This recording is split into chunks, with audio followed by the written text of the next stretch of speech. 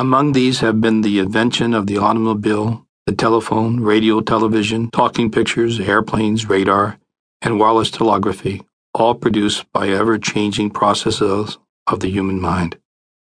Change is the tool of human progress, in the affairs of nations not less than in the lives of individuals, and a business or industry which neglects to keep moving forward through change is doomed to failure. The great American way of life, which has provided the people with the highest standard of living the world has ever known, has been the product of continuous change. The law of change is one of nature's inexorable laws, without which there could have been no such reality as civilization. Without the law of change, the human race would still be where it started from, on the plane with all the other animals and creatures of the world, which are eternally bound and limited by a pattern of instinct, beyond which they never can rise. Through the law of change, popularly known as evolution, the human race has slowly left the baseline of the animal family, where the destiny of all living things was fixed by a life pattern of instinct, and has evolved into higher and still higher degrees of intelligence, until man now is something infinitely greater than the 30,000 man-made gods whom he has created and worshipped since the beginning of his long and tortuous trip upward. The entire history of mankind, the record of life in all its forms, is a clearly marked pattern of perpetual change. No living thing is the same 2 minutes in succession, and this change is so inexorable that the entire physical body of man undergoes a complete change and a replacement of all the physical cells of the body every 7 months.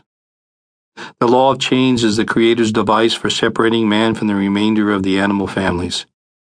It is also the device by which the eternal verities of life, the habits and thoughts of man, are continuously reshaping themselves into a better system of human relations, leading toward harmony and better understanding among men. And it is one of the devices one must use in mastering fixed habits which cause the fear of physical pain.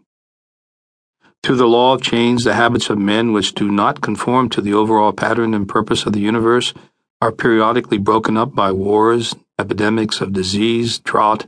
and other irresistible forces of nature, which force man to flee himself from the effects of his follies and start all over again. The same law of change, which levels the people of all nations to the baseline of the overall plan of the universe, applies with equal force to individuals who fail to interpret and adapt themselves to nature's laws. Conform to the overall plan or perish is nature's warning. The fears and the failures of men, the shocks and disappointments in human relations, all are designed to shake man loose from habits to which he so tenaciously clings, so he may adopt, embrace, and benefit by better habits of growth. The whole purpose of education, or so it should be at least, is to start the mind of the individual to growing and developing from within, to cause the mind to evolve and expand through constant changes in the thinking processes, so that the individual may eventually become acquainted with his own potential powers and thereby be capable of solving his personal problems. Evidence that this theory conforms with nature's plan may be found in the fact that the better educated people of all times are those who graduate from the great University of Hard Knocks, to experience which force them to develop and use their mind power. The law of change is one of the greatest of all sources of education. Understand this truth, and you will no longer oppose the changes which give you a wider scope of understanding of yourself and of the world at large, and you will no longer resist nature's breaking up of some of the habits you have formed, which have not brought you peace of mind or material riches. The traits the Creator most emphatically frowns upon in human beings are complacency, self-satisfaction, procrastination, fear, and self-imposed limitations, all of which carry heavy penalties which are exacted from those who indulge such traits. Through the law of change, man is forced to keep on growing. Whenever a nation, a business institution, or an individual ceases to change and settles into a rut of routine habits,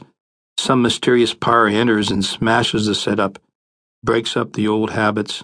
lays the foundation for new and better habits. And everything